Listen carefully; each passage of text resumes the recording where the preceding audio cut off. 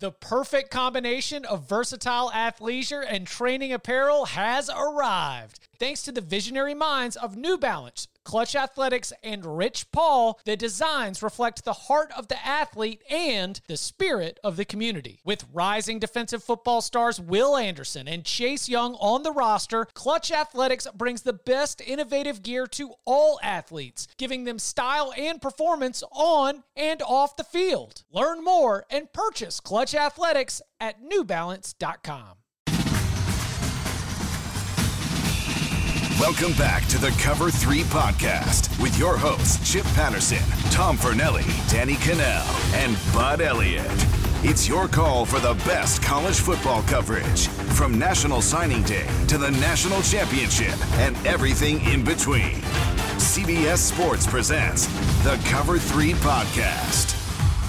And welcome back to the Cover 3 podcast here on CBS Sports. That's Tom Fornelli. That's Bud Elliott. I'm Chip Patterson. Come to you live at youtube.com/cover3. Come on in, hang out, jump in the comments. We already got lots and lots of stats and facts about a certain wide receiver who may have his name called in the first round of the pass catchers draft. As again, we will be breaking down wide receivers, tight ends, doing this draft style the same way we did for the quarterback draft on Monday. Tom Fornelli, Bud Elliott, Danny Cannell has a sealed envelope that I have not opened yet. I had to complete my own draft board. I'm going to be both Danny and Chip in this draft, and soon I will open it up when we get to his turn in the draft. But before we get this thing going, we wanted to, acknowledge there's been a ton of listener and viewer feedback to the quarterback draft. And I think that, we want to be able to have a chance to respond to that because there were some very good points made. There were some names that we didn't even mention by the end of the show that probably did deserve some consideration to be among the top 16 quarterbacks in college football headed into 2022. But I want to start with, Bud, you submitted your list to producer Coca going into it. I think you did a very good job of presenting your picks, of going down the line. But I wanted to say that, or at least see after looking at the haul that you collected in that draft, of course, to review, you got Bryce Young in the first round, Hendon Hooker in the second, Virginia's Brennan Armstrong in the third, and Coastal Carolina's Grayson McCall in the fourth. Wanted to see what you thought about your own haul and get a chance to begin this conversation of offering some feedback to the listeners and the viewers. So I was very happy with that haul. I got Bryce Young with the number 2 pick in the draft. I mean, Bryce Young was our number 1 player overall on 24/7 Sports. I agreed with that at the time. I mean, I still think he's arguably the best QB in the country. Stroud probably has a little better physical tools, so I had Stroud as my number 1 on the list that I sent Coca, but I was really just hoping to get a top 2 pick, right? And I know there's other guys who I think may have more physical talent than Young as well, with like Caleb Williams, right? And I thought about that. I was like, but Caleb still has much more to prove. Bryce went out and proved it, and with probably the not worst, but the least impressive amount of surrounding talent at Bama that he's had in a while, I would think. I mean, Mechie and Williams aren't exactly, Ruggs and Devontae. But I felt good about that one. Hooker is interesting to me because I do think he's pretty talented. I thought he was underrated at Virginia Tech, and yet he does play in that sort of Briles tree offense. So are you spending a top pick on that? If I'm the NFL, probably not. But in college, that's not us. Yeah, exactly. And he was extremely protective of the football. I was really impressed with Brennan Armstrong last year. I thought they put an absolute ton on him, and I think he does have a pretty quick release and a decent velo on the ball. Virginia just ran a ton of stuff. It reminded me almost remember back when the Rams, when they had Marshall Faulk and those guys, how are they running all these different formations and all these different plays? And UVA was able to run a ton of stuff, and I was pretty impressed by his ability to handle that. And then Grayson McCall is just, I think, a really good player. And I had just seen Coastal staff down there at FSU satellite camp, and so Grayson was kind of top of mind. At 1, 2, 3, 4, 5, 6. I had all my picks in my own personal top 10. but like almost everybody I listed got picked. So I think it was fairly on brand with the consensus, I guess. I probably could have waited another round to get Armstrong. Are you grateful that Coca didn't give you Bennett? Yeah, I mean, it would have been like for the likes, it would have been great. It would have been hilarious, yeah, to get Stetson Bennett out here. So this has been an interesting change that's even happened since Monday, because on Monday's show, we mentioned coaching change, offensive coordinator change. Is Brennan Armstrong going to still be able to go out and put up the kind of numbers that he did last season with, Tony Elliott stepping in there? But then in doing the preparation for this show, I mean, unless my wires got crossed, and I don't think I'm giving any too many hints here, but aren't our top passing targets for Virginia still there at Virginia? It makes it now one of the most interesting things to consider. Obviously, from our quarterback draft, it's where we start. But looking at Virginia and Virginia's offense and our expectations, yes, we are changing the coach. Yes, we are changing the coordinator. I don't think we're going to have that same sort of unique offense, which was so much fun to watch and obviously very productive in the passing attack. But the dudes, the pieces and the tools, it's still there for those players to have the same kind of production. Now, I might have adjusted my grade on a Keaton Thompson or a Dontavion Wicks based on the same reasons why I adjusted my grade on Brennan Thompson, but it's something that it was good for me to learn just as we continue to move forward, looking at what to expect with Virginia in year one under Tony Elliott. So the one important thing about UVA, and I agree with you, I went 25 guys deep today, just so we'll have something to discuss when we do our snubs next episode, kind of doing the pre-work. UVA lost everybody on the offensive line. Mm-hmm. I mean, everybody. So that's kind of an issue, right? Including their all ACC center, who's now at Michigan. All five. And they had, I think, the best offensive line in the ACC last year. Which then powers everything, which allows you to be able to get it all up and rolling. I mean, UVA, smart kids, they could handle the complex and complicated issues. All right, so as we've been continuing to get some feedback here, a name that we did not mention at all, I don't think, was Jaren Hall from BYU. Now, Jaren Hall from BYU had an awesome season, exceeding expectations, when I think that there was a belief on the outside that the quarterback play for the Cougars was going to take a big step back after having Zach Wilson. And it was an offense that I do think was leaning on the running back position a lot and got incredible production in the run game because of it.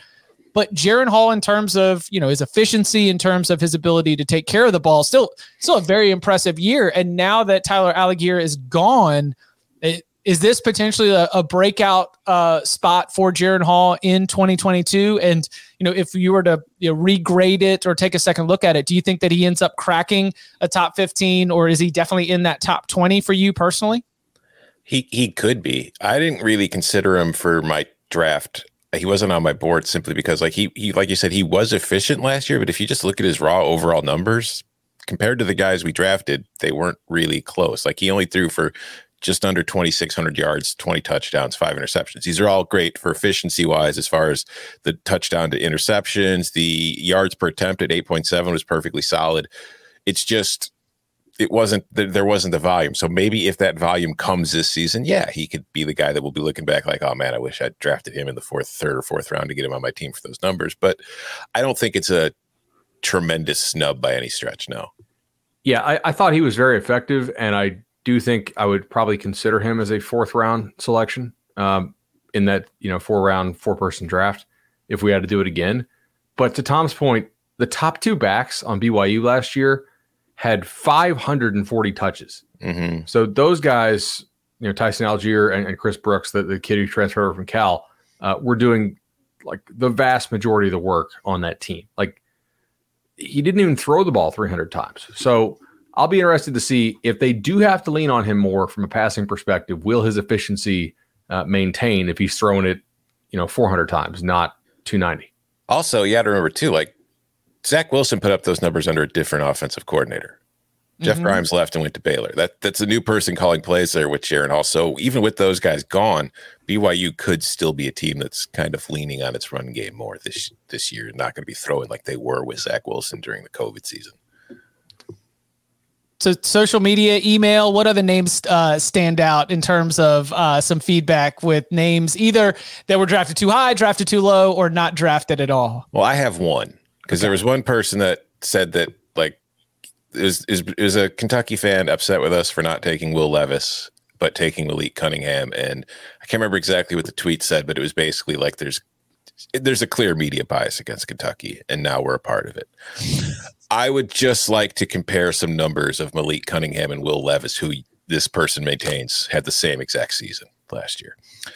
Passing efficiency close. Malik Cunningham was 150.4, Levis 148. So not really a difference. Levis did have him on the completion rate, 66 to 62. Give him that. Yards per attempt. Cunningham 8.73, Levis 7.97. Yards per completion. Cunningham 14.07, Levis 12.07. Air yards per attempt. Cunningham 10.02, Levis 8.97.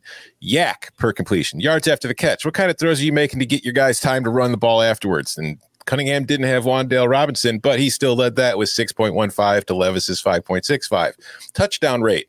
Levis was better, 6.8%. Cunningham was only 5.6%. Difference was interceptions. Cunningham's 1.8%. Levis more than twice as much at 3.7%. So, of course, Cunningham also has the much better touchdown to interception ratio of 3.17 compared to Levis's 1.85. But then this person also mentioned how they're both mobile quarterbacks. That's true. Malik Cunningham rushed for over 1,000 yards last year. Yeah. Will Levis rushed for 376. So they are both mobile, but they are not mobile in the same way, my friend. So it's not a conspiracy. If we're drafting strictly on the numbers we think we're going to put up, Cunningham was the right choice. I completely agree. I'm a little surprised nobody took him in the 4th round. It's just a flyer because I think we would all agree, like physical talent wise, even though I think these early mock drafts are generally trash, right? And having seen some of these kids in person who are being mocked in the 1st round, I'm like, okay, these guys have never seen these dudes in person, and they will in about 12 months. Will Levis does have incredible physical talent. Like he is on the list of dudes who could make us look stupid. Not really sure they will. I mean, that's a lot of picks he's got to cut down on.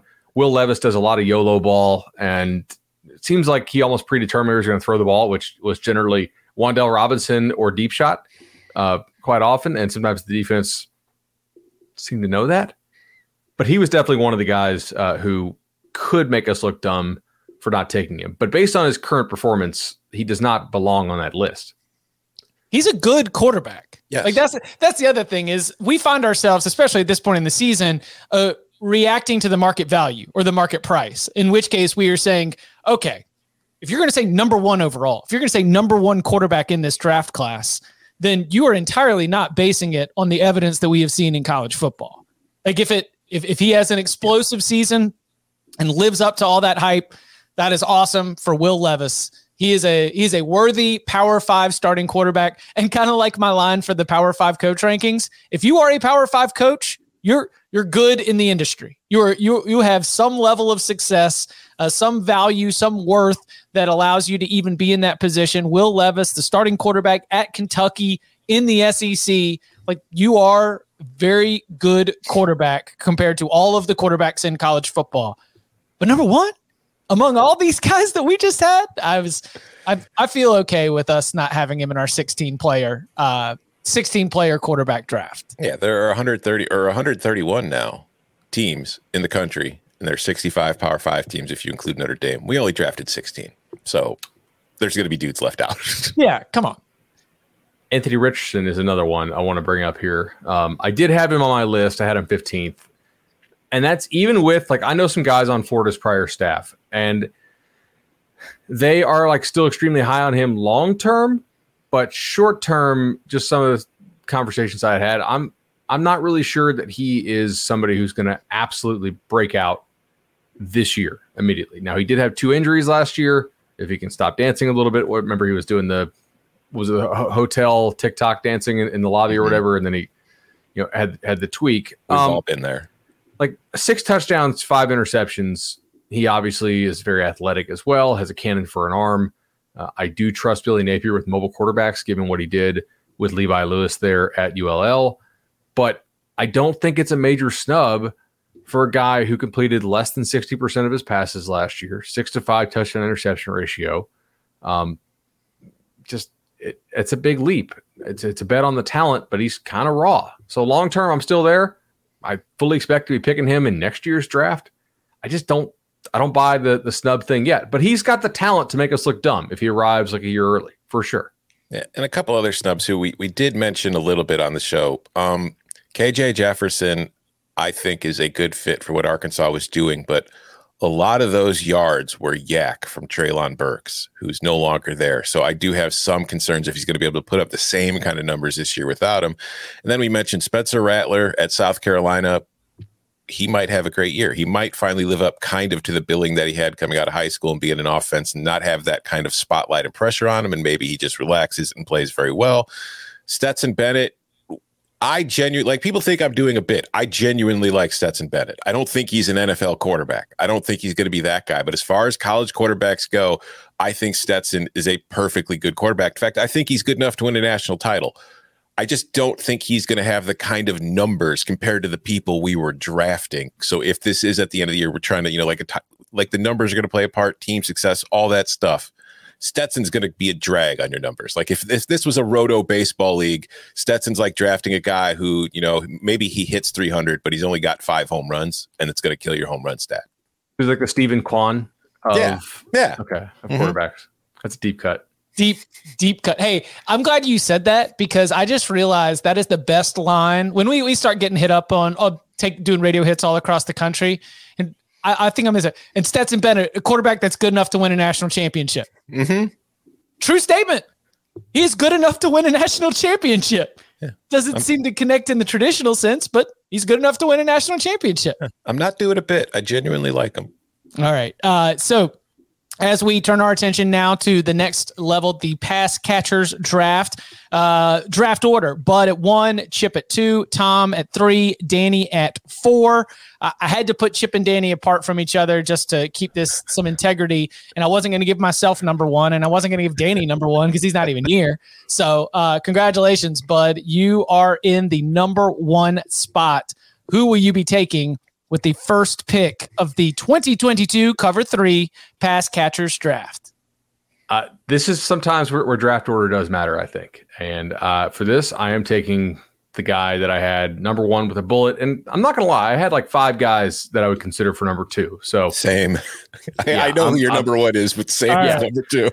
All right. So this is the guy who set a Rose Bowl record for catches and yards and touchdowns and just absolutely pure dominance. He's been freaky ever since high school, started out as kind of a lower rated receiver and then continued to just dominate his senior year of high school, has just crushed it through 2 years so far at Ohio State. Ohio State lost 2 first-round draft picks at the receiver position. And yet, I think a lot of people will tell you that their best receiver on the team was actually this guy, Jackson Smith-Njigba.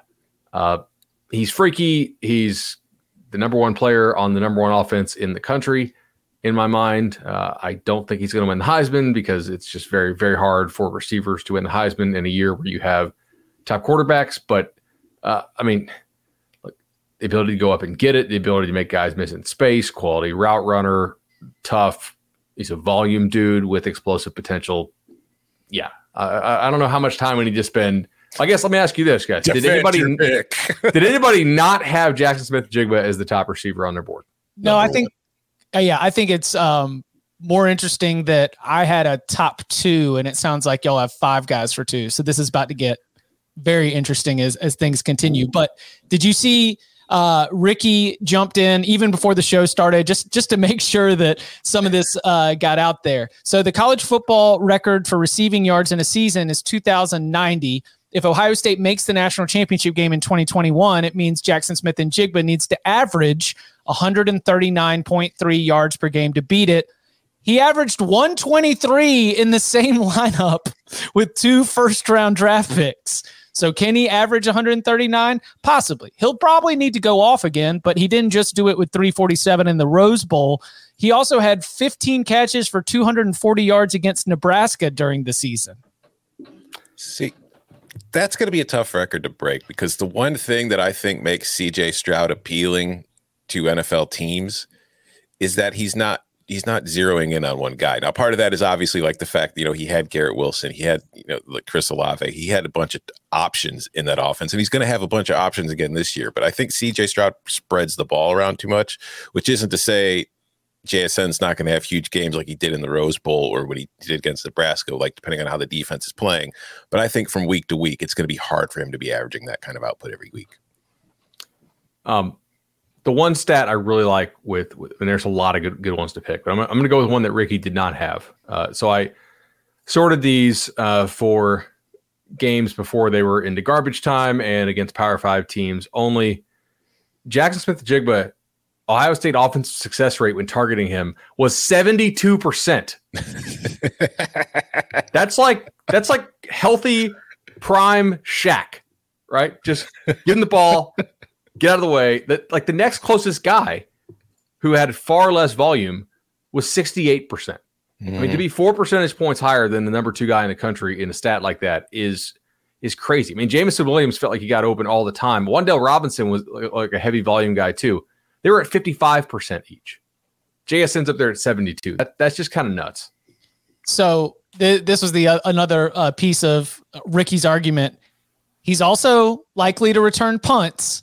So what do you think about the Jackson Smith-Njigba Heisman Trophy odds? I do not remember what I got it at, but I already have a future out on it. Yeah. Oh, well, they had some 40 and some 60, I think, earlier on. I think I got like 50.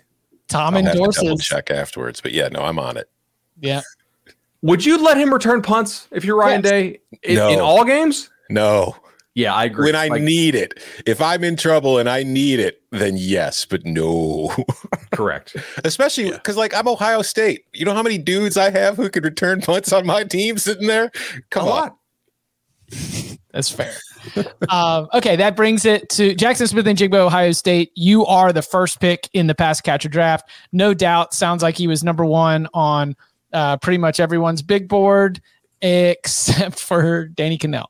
But I need to know who. We might find out. Yeah. Well, his so my number 2 overall is Jordan Addison, the reigning Biletnikoff winner, who transferred from Pitt to USC in one of the most high-profile and much publicized transfers right before the deadline to be able to get in on this group and be a part of this much-hyped USC team.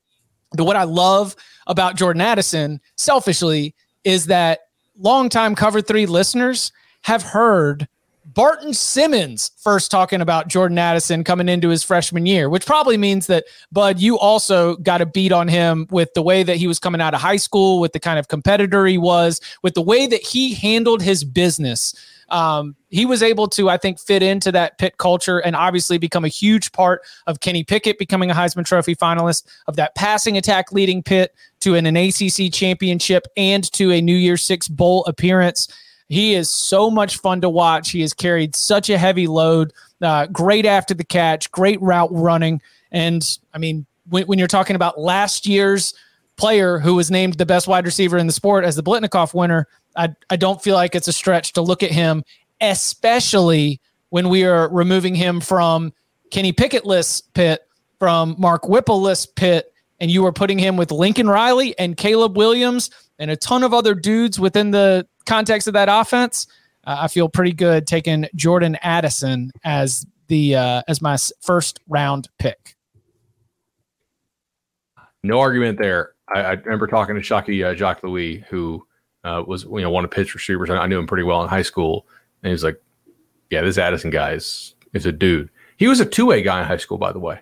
We actually ranked him as an athlete as opposed to just strictly a receiver, and then he really came on with those receiving skills. Pitt developed him well, and now USC is the beneficiary. Next, he was a DB too, right? Probably would have been a really good DB. Probably would have led the country in interceptions with those hands. Yeah, no, I think that's a good pick. But you know what, Chip?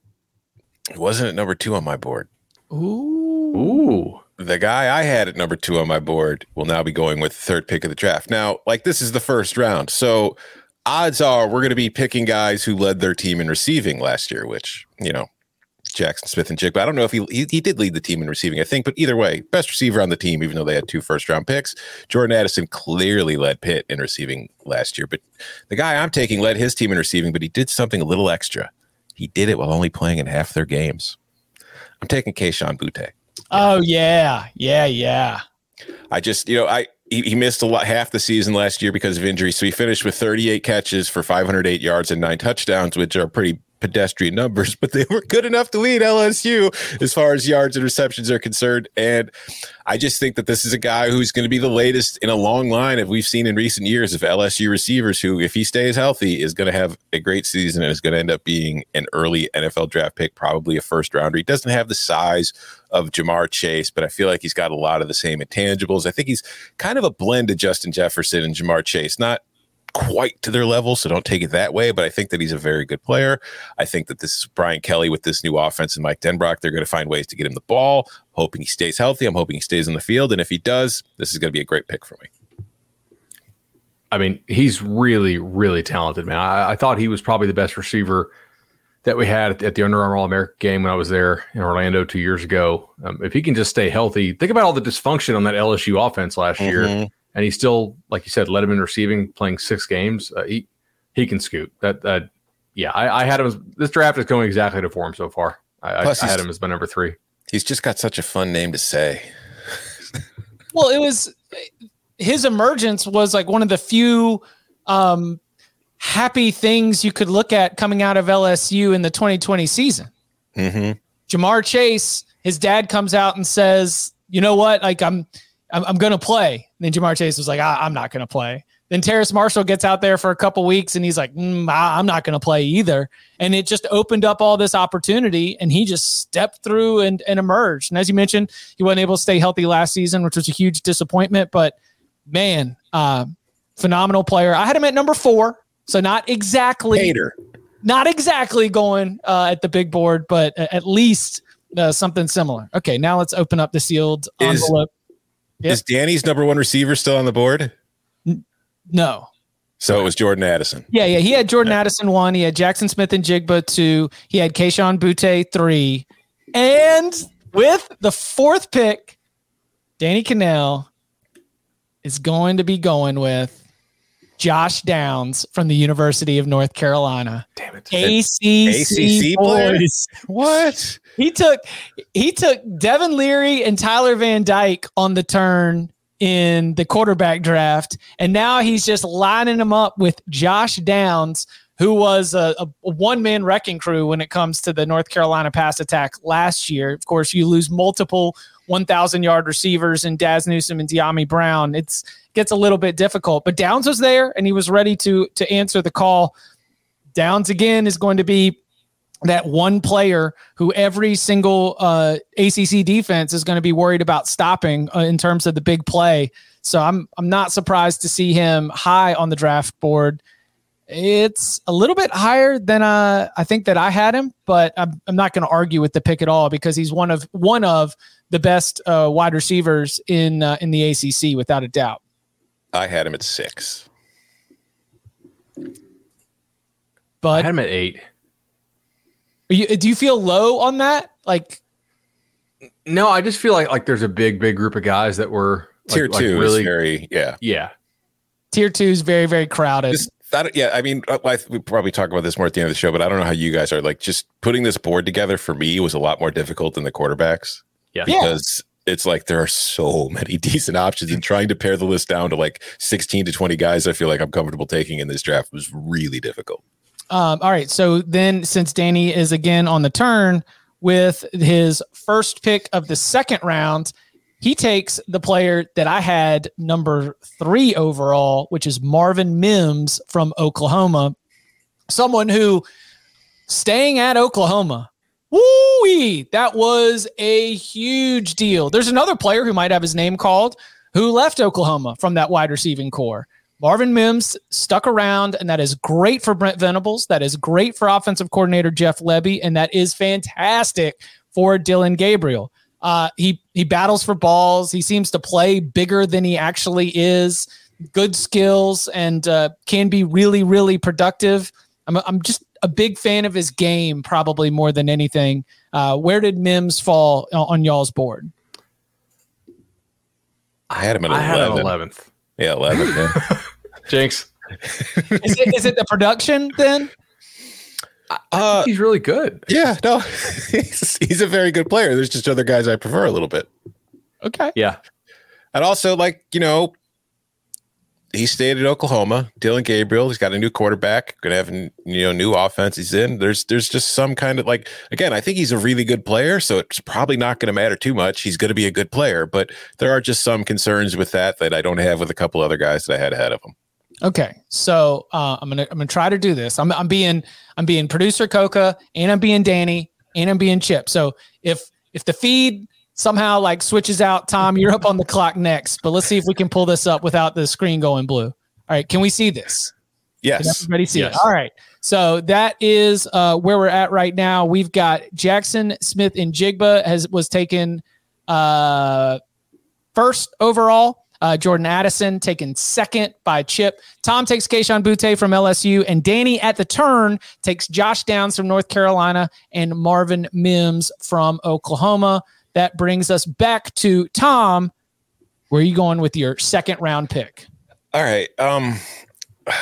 This is kind of a tough one because I thought this other guy would be gone by the time it got back to me, but now he's still there. But there's somebody that I have just below him on my board that I kind of want more. So I'm deciding whether I want to go off the board or if I just want to go with personal tastes. And I'm going to go with personal tastes. We haven't taken one yet. Give me Brock Bowers. Brock. No. Oh, man. I want a tight end. The offense I'm going to run, I need a tight end. Brock Bowers is going to be that kind of guy for me. He can go up in the slot. He can stay in line if he has to. And just, we didn't take Stetson Bennett. And as I said, it's not a bit. I like Stetson Bennett, and the perfect fit for Stetson Bennett and what Stetson Bennett is good at is Brock Bowers up the seams, over the middle, between the numbers. He's going to put up a great season. He's probably going to be the leading receiver on Georgia. And I know it gets, another guy who might get drafted later left, but there's still some pretty good receiving talent on that roster. But I still think Bowers is just kind of like a matchup nightmare for everybody. I don't know if there's a defense out there that has somebody that can cover Brock Bowers. It's kind of a Gronkowski situation. So that's who I'm taking. I'm just so impressed. No, go ahead, Chip. It's definitely a Gronkowski situation. I mean, the dude has been an absolute monster when given a heavy workload, and I absolutely expect that development is going to continue, and he is going to be a superstar. He's going to be the number one tight end in college football, and it's going to be the perfect, as that Georgia offensive line is just mowing down opposing defensive fronts, you're going to be so concerned with filling the gaps. How in the world are you going to have a thick body that's going to be able to bring down Brock Bowers in the open field? You're not. He's going to box you out and run over you. Fantastic pick. I was going to go with him next, and frustrated that's the case. I had a number 4 because he has to catch passes from Stetson Bennett, and he still does all that stuff. I'm just so impressed. I'm wondering now if the guy I have at number 4 is going to sneak back to me, but we'll see. Oh no, and now it's a run because Chip's up next, and I think that we've got a tier where we're about to jump. So I'm going to go ahead and take I'm going to go ahead and take my tight end.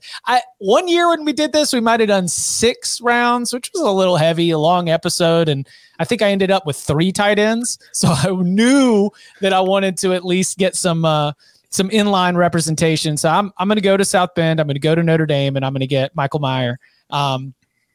What he would be, our number one tight end in college football, if not for Brock Bowers' emergence on the scene last year. He's played a little bit longer. We know how Tommy Rees and that Notre Dame offense like to utilize the tight ends. The tight ends have been some of the most productive and some of the most effective one of the most effective positions in the Notre Dame passing attack for a couple years now, and he's awesome. So I'm going to go with Michael Mayer from Notre Dame.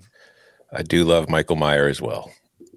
I think, if you're comparing the two, I think Bowers is more the monster type, but I do think Mayer, he's big, he's tall, he's long.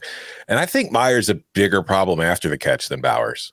Mayer can get out in the open field and run by people, which is pretty nice to have. Yeah, he's a good blocker too, relatively. Yep. All right, so I'm disappointed those tight ends went because I was really interested in jumping my own board and going up there and get Michael Mayer, but Chip, I just had the same idea.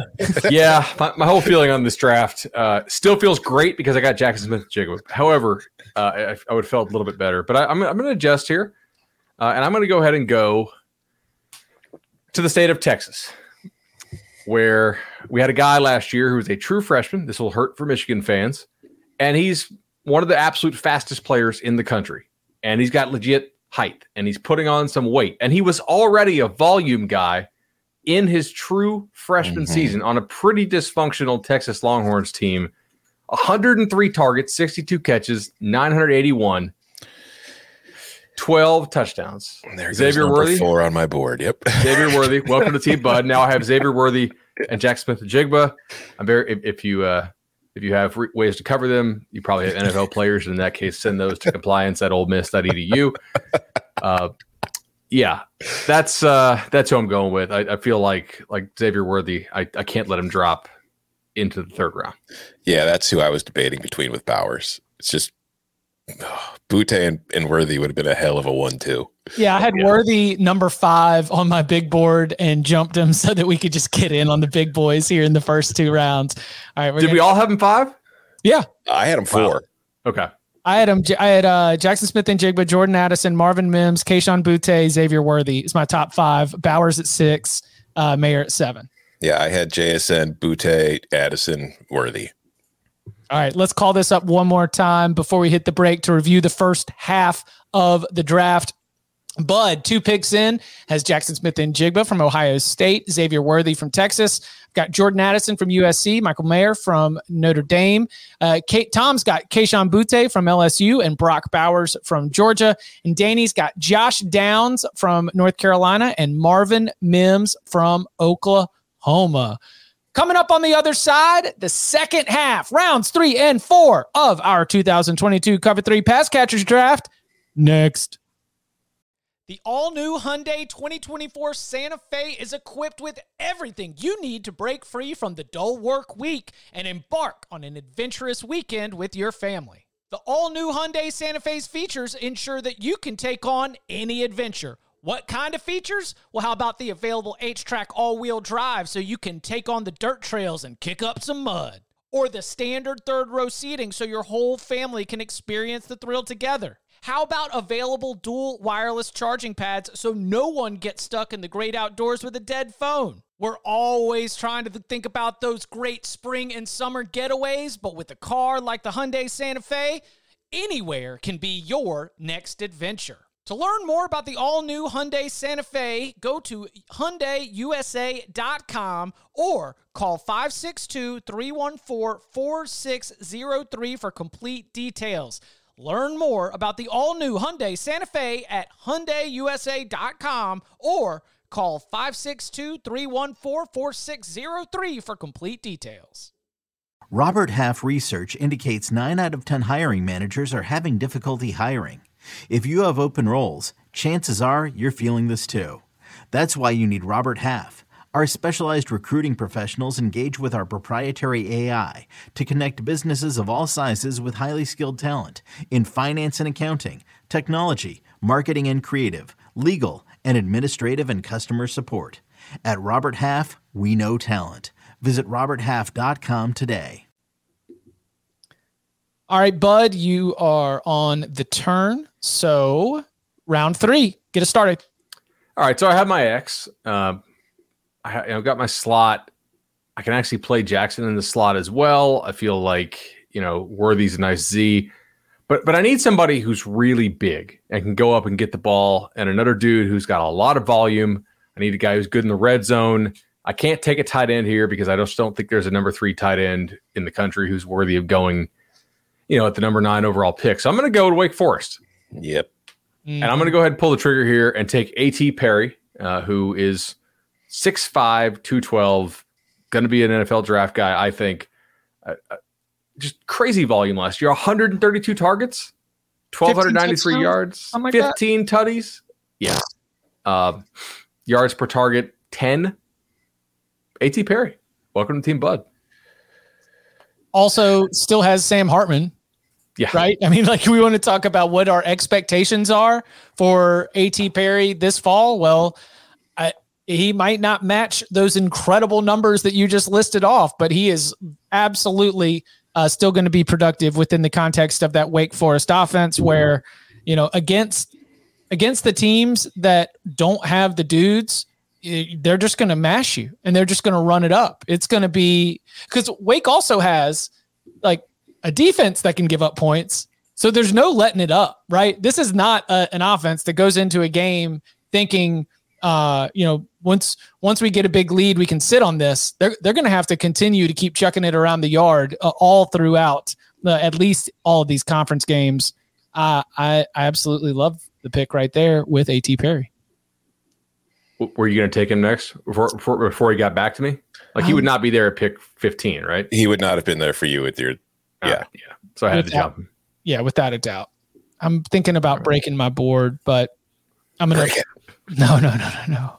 I can, because there's just so many fun names. I mean, do I go get another tight end? Do I just admittedly jump to the tier 2 tight ends just so I can load up and have double tight end sets in our 4-round draft? No. I'll stick to the board, and I'll take someone that is going to have expectations for a big jump in production. Those are expectations based on the kind of offense that this player came from, the kind of offense that he's arriving at, the changing quarterback from his old team to his new team, and a little bit of a track record of how players can come and have an instant impact, especially in the wide receiver room from the transfer portal. I'm going to take Jermaine Burton, Alabama. Yeah.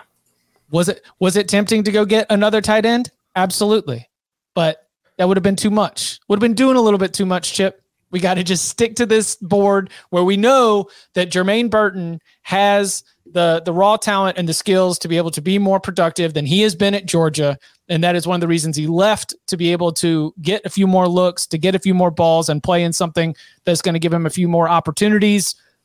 Bryce Young's going to give them to him. So I like what the outlook is for Jermaine Burton at the wide receiver position with the Crimson Tide. Yeah, the things Burton does well just don't mesh with the quarterbacks he was playing under at Georgia. That includes also whatchamacallit, whose name? Daniels. Yeah, it was not even Daniels, but what's his name before it? Jacob Eason. Jake Fromm. Oh, Jake Fromm. Okay, yeah. Yeah, it's because Georgia's got this thing where they've got a lot of QBs who are great over the middle between the numbers. They don't have a bunch of guys who are getting the ball outside the hash marks, which is where I think Jermaine Burton probably will excel. That could change, by the way. We should get our Arch Manning mention in here just for SEO purposes. Arch Manning, Georgia. Arch Manning, Georgia. Arch Manning commitment. Arch Manning commitment scoop. Arch Manning commitment announcement. You know, something along those lines. So RTR. I'll take Jermaine Burton as my 3rd round pick to go with Jordan Addison and Michael Mayer. All right, Tom. Pick. All right, so I'm going to do a little game theory here because I've got one of these guys higher on my board, but I think there's a far greater chance that Danny will take them than the other one. So I'm going to go with Mario Williams, who I feel like, you know, he wasn't Oklahoma's leading receiver last year, but he's transferred to USC. I think he's going to be kind of slotting in as the guy there. So he's probably going to have a big season for Lincoln Riley. He's familiar with the offense, so he knows all that stuff already. And I just think that he's going to put up numbers. And I don't think I need to go too much further on that. It's interesting because Mario Williams was one of the first ones in. Then they go and Brendan Rice is not going to jump ahead of Mario Williams. I'm sorry, he's not. Yeah, Jordan Addison's there too, but I just think Mario Williams is going to have a big season. I agree. And based on our expectations for USC's defense, we might have another Wake Forest situation on our hands. Like, this is going to be an offense. This is going to continue to chuck it around and need to score a bunch of points to make sure that the Trojans are coming out on the winning side. Yeah, no real arguments here. Let's see. Where did Mario Williams?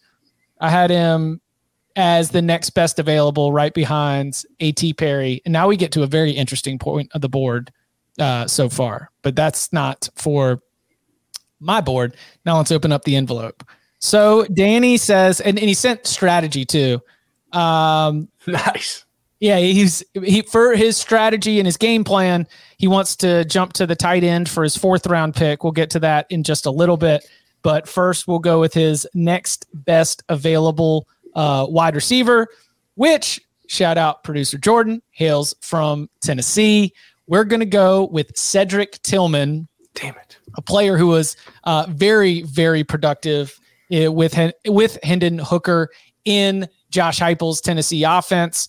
Kind of exactly the kind of player that you want to be able to hit big plays, to be able to create big plays even after the catch. So Cedric Tillman will be Danny's 3rd round pick. That's a great pick. So that stat I read off for Jackson, right, with the 72% success rate, you know, number 2 in the whole country was Cedric Tillman. Yeah, he's at the 68. He was the guy with the 68%. Yeah. Cedric Tillman. Yeah, I mean, it's like it's same with the Hendon Hooker argument. The offense caters to the quarterback. The offense caters to this wide receiver skill set. But we're not breaking down NFL draft tape and trying to put them in a foreign system. We are giving you our analysis based on what we think they are going to do this fall. I don't see anything different happening for Cedric Tillman. So he was on my board as well. A couple names between them. But anyway, so Danny will turn this into his 4th round pick, his final pick, according to his strategy, again, will come into the tight ends. He's lost Michael Mayer, his TE1. He's lost Brock Bowers, his TE2. But his TE3, Cameron Latu from Alabama, is still on the board. So that will be his 4th round pick, closing him out with Josh Downs, Marvin Mims, Cedric Tillman, and Cameron Latu, tight end from Alabama. Latu's definitely, I think, speculative. End of the season, he kind of came on late in the year, like especially in the title game with, so I think that's a pretty good, like, kind of flyer to take in your 4th round pick if you want a tight end. I had him ahead of Tillman, behind Mario Williams, and it was speculative where I was using the way that he was relied on in the absence of injuries to Jameson Williams and John Mechie, and in the absence of one of those younger Alabama players being able to step up and really seize the opportunity. It kind of seemed like against, Georgia, Cincinnati, Georgia, that he was one of the few players that Bryce Young and that Alabama offensive staff really trusted to be able to go out and make the play. So speculative for sure, but the late season sample size, while small, definitely has me understanding that pick. I get the pick. I don't love like the other tight ends after the top 2. I'm probably going to run 4 wide. Oh, so that's what I was thinking too. I would take a receiver over a tight end. Yeah, I'm wondering if Danny, I thought there were 2. Yeah, I'm wondering if Danny would have reconsidered if he was here, but he's not. So he's not. Sorry. All right. He does have some good names left on the board. So that brings us. Wait, go ahead. Just for my own, where was Mario Williams on his board? Behind, so 1, 2, 3, 4, 5, 6, 7, 8, 9, 10, 11. Behind Xavier Worthy, 2 players who have not been drafted: Cedric Tillman, A.T. Perry, Marvin Mims, Josh Down, and then the top of the board. So if he wasn't doing the tight end strategy, there's a good chance Mario Williams would have been his 4th round pick. Well, there were 2 players that have not been drafted who were after Cedric Tillman that were still ahead of Mario Williams. Oh, okay. So never mind then. I see. That's why I took Mario Williams, because I thought Williams would be higher on Danny's list. All right. Well, I'll take the guy I had higher than Mario Williams on my board, who is also a speculative pick, who doesn't have great numbers yet, but will probably start putting them up this year as he steps into a bigger role. His father was good. He's pretty good too. Give me Marvin Harrison Jr. Don't know him. I've never heard of him. I didn't see anything. Marvin Harrison Jr. From Ohio State, rounding out Tom's pick. So you've still this is an interesting point of discussion though. You still have Emeka Egbuka, right? Mm-hmm. And you still have Julian Fleming. Mm-hmm. We are power ranking them according to this draft, with Jackson Smith-Njigba as an unquestioned one and Marvin Harrison Jr. as the number 2. And I'm not like, I like the pick, Tom. I don't have a good read of who of those other 3 I would necessarily put out front. How do you see that playing out for the Buckeyes? I think he's going to kind of step into Garrett Wilson's role. Just I feel like they're kind of similar players more than anything. But it's also just if you just look at the snaps and the production they had last year, like Egbuka had 9 catches for 191 yards. He's kind of a big play threat, but Harrison played, in more games. He had 2 more catches for 139 yards. If you go back to the Rose Bowl, he was playing a larger role in that game when they needed guys to come in for Wilson and Olave. Like Fleming, Egbuka, all these guys are going to put up numbers. It's the Ohio State offense. And like I was saying earlier, one of the things I don't think that JSN is going to get that record is because CJ Stroud's not afraid to share the ball, move it around, and he's got plenty of options to do it with. I just think that Harrison is probably the most likely to be that number 2 behind JSN, like the guy who flourishes as defenses maybe focus more on Jackson. I like it. I'm very disappointed Tom took Harrison Jr. there. Not gonna lie, that's like annoying. If I just feel like if 2 of these guys are going to have 1,000 yards again, Harrison's more likely to do it than the others. I think so. Yeah, that makes sense. All right, so we'll do. Actually, I'll go ahead and get these 2 picks, then we'll bring up the board for everybody watching on YouTube.com/cover3, either live, and we appreciate all the commentary in the chat, or if you're just coming back to watch it later. Sometimes I do. I'm a narcissist like that. So I've already got Jordan Addison. I've got Michael Mayer, my tight end, got Jermaine Burton. Now I just need speed. And I don't need I don't need regular speed. I need track speed. I need to know that you've got the kind of speed to just jump right into collegiate track and be a stud. Start setting school records right away, which is why I'm going with Arian Smith from the University of Georgia. Just look, he only played in 4 games last season.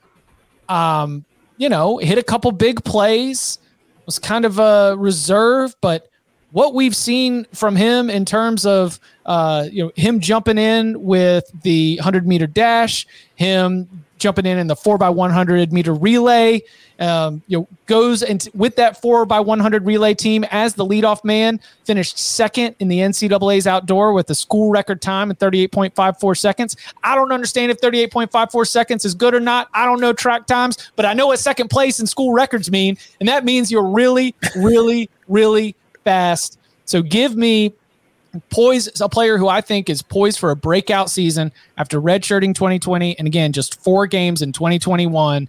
Arian Smith from Lakeland High School, just 6 foot, 185 pounds. I'll take Smith to round out and provide some nice track speed with my, ball skills and the hand of Jordan Addison, with my size and yards after catch of Michael Mayer. Jermaine Burton being able to stretch it on the outside. Arian Smith comes in to give me something great to provide some balance there for my wide receivers and pass catchers. So Arian Smith won me $100 one time at an all-star event because there was this guy from a, shall we say, rival recruiting network. And he was from California, and he thought this kid that he'd been talking about all day was going to win the little fastest man race. And I was like, I'll take Arian Smith over the field for however much makes you uncomfortable. Right. And so he settled on $100, and Arian Smith actually was kind of challenged by the other kid who ran with, but still won. So that Florida speed stays undefeated. And that's a good pick, Tom, or Chip, excuse me. So that brings us to the final pick of the 4th round. Then we will get into other notable names from our draft boards who did not get picked. Bud has already mentioned that with 3 wide receivers and 0 tight ends, looking at the tight ends that are available, you're thinking that you might go 4 wide here. Is that going to be the case? I really am thinking I might. However, I will say this. There's one tight end on my board who I don't really trust, but I do trust this offense to force feed its best players. And there's just so many good receivers on the board. You know what? Go ahead and give me I'm going to take more speed. I want more home run threats. Give me Raheem Jarrett from Maryland. Yeah. Yeah, I feel like it came down to him or Parker Washington. And I got a lot of dependability on this team between Smith-Jigba and Perry, and even Worthy's volume guy. Jarrett can really go. So I feel like if you're going to run 4 wide, you need to have explosive threats. And go ahead and give me Raheem Jarrett. Couple Maryland players. Listen, Dante Demas is on. Yeah, Dante Demas was on my board. There's a couple Maryland players that could have had their names called here. So very interesting to see that be the case. So to review, we've got Jackson Smith-Njigba at the first overall pick, 1-1 for Bud. Bud rounds it out with Xavier Worthy from Texas, A.T. Perry from Wake Forest, and then Rakeem Jarrett from Maryland. Chip's got Jordan Addison from USC, Michael Mayer from Notre Dame, Jermaine Burton from Alabama, and Arian Smith from Georgia. Tom's got Keyshawn Butte from LSU, Brock Bowers from Georgia, Mario Williams from USC, and Marvin Harrison Jr. from Ohio State. And Danny, Josh Downs from North Carolina, Marvin Mims from Oklahoma, Cedric Tillman from Tennessee, and Cameron Latu from Alabama. Dante Demas, as we just mentioned, was definitely a high player on my board that did not end up getting picked. Isaiah Neyor, Jaden Reed, who stands out from the board that didn't end up hearing their name called here. Bud mentioned Parker Washington as a possibility for his last pick. I think that's somebody who could have a big year now that Jahan Dotson's gone. He's going to probably become the alpha of Penn State's receiving corps. A tight end, the only two tight ends I was going to take were either going to be Mayer or Bowers. But there's another tight end I would have taken over Cameron Latu if I was Danny. Sam Laporta. Sam Laporta. Yeah. Oh, okay. Because he led the team in receiving last year. Iowa's offense passing attack is generally built through their tight end. They've produced quite a few good tight ends. I think Laporta is kind of in that same kind of vein, and he's probably going to he's not going to put up like 1,000 yards, but he'll probably finish somewhere about 700 yards and 8 touchdowns. So I feel like that would have been a good third tight end. And another guy, a sleeper, kind of homer pick, but general sleeper, Isaiah Williams at Illinois. Led the team in receiving last year on a team that was pretty much allergic to throwing the ball. They've got a new offensive coordinator coming in during the spring game. You kind of got a hint of what their plans are for Isaiah. He's going to be a bigger part of what they do on offense. He's a slot receiver. He's very, very good with the ball in his hands after the catch. Very shifty. Was a highly rated 4-star, low 5-star, depending on the service you wanted to use at the time. But he was an athlete coming out of high school, started at quarterback, moved receiver last year, put up good numbers. In his second year at this position, I think he's a kid who could show up and maybe be one of the top receivers in the country this year. I love that one too. So I'll just run down a couple on my list.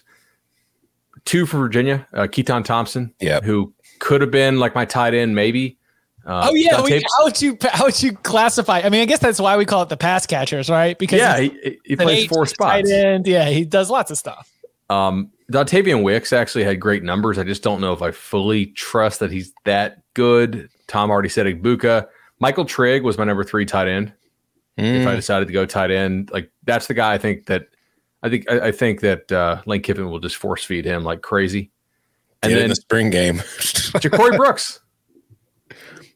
Like I think Ja'Cory Brooks could be Bama's best receiver this year. Like I think he has that kind of breakout potential.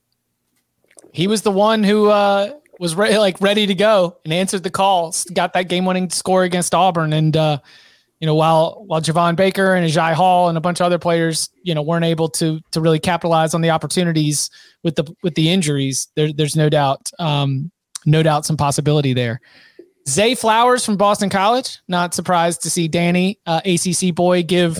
Flowers had a phenomenal 2020, but Phil Dracovic goes down, and the passing attack for Boston College turtled up in a pretty big way.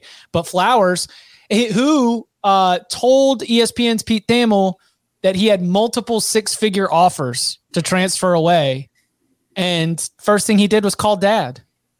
Did you see that little anecdote?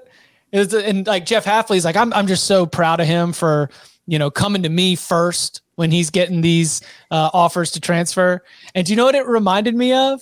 It reminded me of the like, listen, son, if you're at a party and there's drinking, call me and I'll come pick you up. It's like Zay Flowers all of a sudden found himself in a position where he felt uncomfortable, and so he called dad to come pick him up from the party. And look, Phil Dracovic and Jeff Hafley and Boston College fans are very happy that Zay Flowers did not entertain these apparent 6-figure offers to leave and go somewhere else. A couple of G5 guys from the state of Texas. We got UTEP. We've got Jacob Cowing, who caught 69 passes for 1,367 yards, nearly 20 at yards. Arizona now. Yeah, he's at Arizona. Sorry. Big play threat. And then also Houston's, what's the kid's name from Houston? Who's complete? Oh, Nathaniel Dell. That's a player who I think had a big season. And I don't know. I mean, he's not going back to the SEC. We've got plenty of SEC representation, but we didn't take anybody from the one SEC offense that never runs the ball. Makai Polk is probably going to catch a lot of passes. Isn't he on the Ravens? Did he get drafted, or was he? Oh, he was. I had a very high on my list, and I googled it. I thought he's on. I thought he's on the Ravens now. I forget the COVID year because he was technically a sophomore last year. So I'm sitting there thinking he had to come back. But yes, you're right. Okay, yeah, I'm not crazy. He is on the Ravens. Yeah, I was going to be pissed if I missed him because he was definitely going to be. Yeah, like he's not a big play guy, but he caught over 100 passes just because he plays for Mike Leach. Anybody have Quentin Johnson on their list? He was not on my don't draft list, but he did not, when I built it out to like 18, 16 picks, and I scanned it, but I did not end up adding him to the list. Nice. I mean, it's what's our read on him? Because he comes out as a freshman. He has absurd yards per catch numbers. He's clearly like a big play specialist, and he's still there. And what do we have? A coaching change with Sonny Dykes coming in. Like, if you want to say that there's a big boost to your Quentin Johnson rating based on our new offense and our new head coach, I would totally agree with you. But that's still a little bit too much unknown for me to move on Johnston as a top 16 wide receiver for me. I think that's fair. I don't know. When I was thinking about fourth rounders, like guys who could really explode. I mean, if he just stays healthy and the change of offense there, you got to think they're going to get better quarterback play. I would imagine, just based on guys coming back who have additional years of experience. Maybe I'm being hopeful here, but I think it's fair that he didn't go. Mm-hmm. For sure. All right. Any other names before we get out of here? Georgia fans in the chat are all about Arik Gilbert. I just think it's a little speculative for a 4-round draft. Too speculative for this. I'm gonna need you to stay on the field for a little bit, please. Yeah.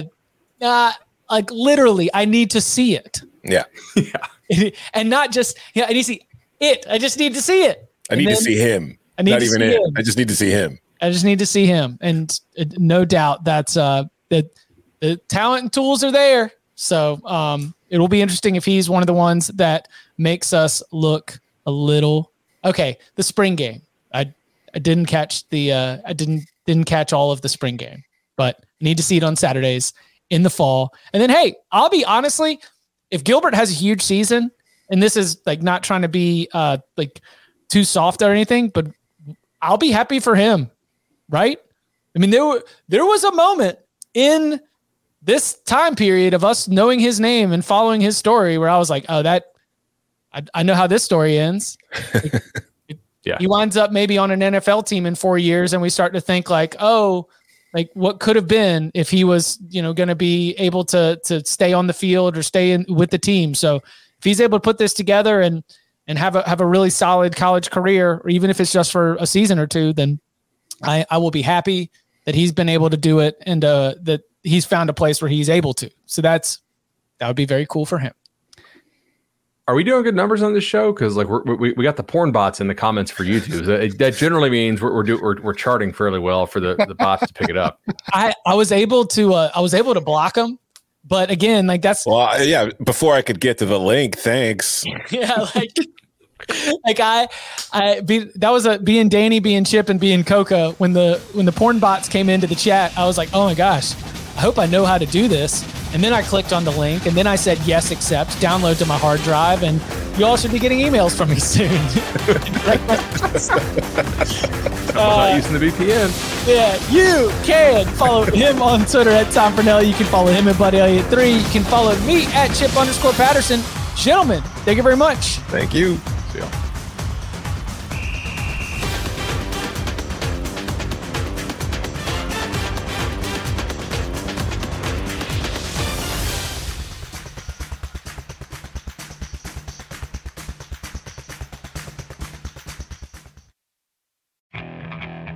Okay, picture this. It's Friday afternoon when a thought hits you. I can waste another weekend doing the same old whatever, or I can conquer it. I can hop into my all-new Hyundai Santa Fe and hit the road. Any road. The steeper, the better. Because my all-new Santa Fe is available with H-Track all-wheel drive, so I can hit the trail without a worry in the world. Heck, with 3 rows and best-in-class rear cargo space, I can pack the whole family in with all our gear. We've got available dual wireless charging for our phones, so we'll never lose touch with civilization, and we won't lose touch with the primordial power of Mother Earth. So which is it? Waste the weekend or do something a little more epic? And conquer it in the all-new Hyundai Santa Fe. Visit HyundaiUSA.com or call 562-314-4603 for more details. Hyundai, there's joy in every journey.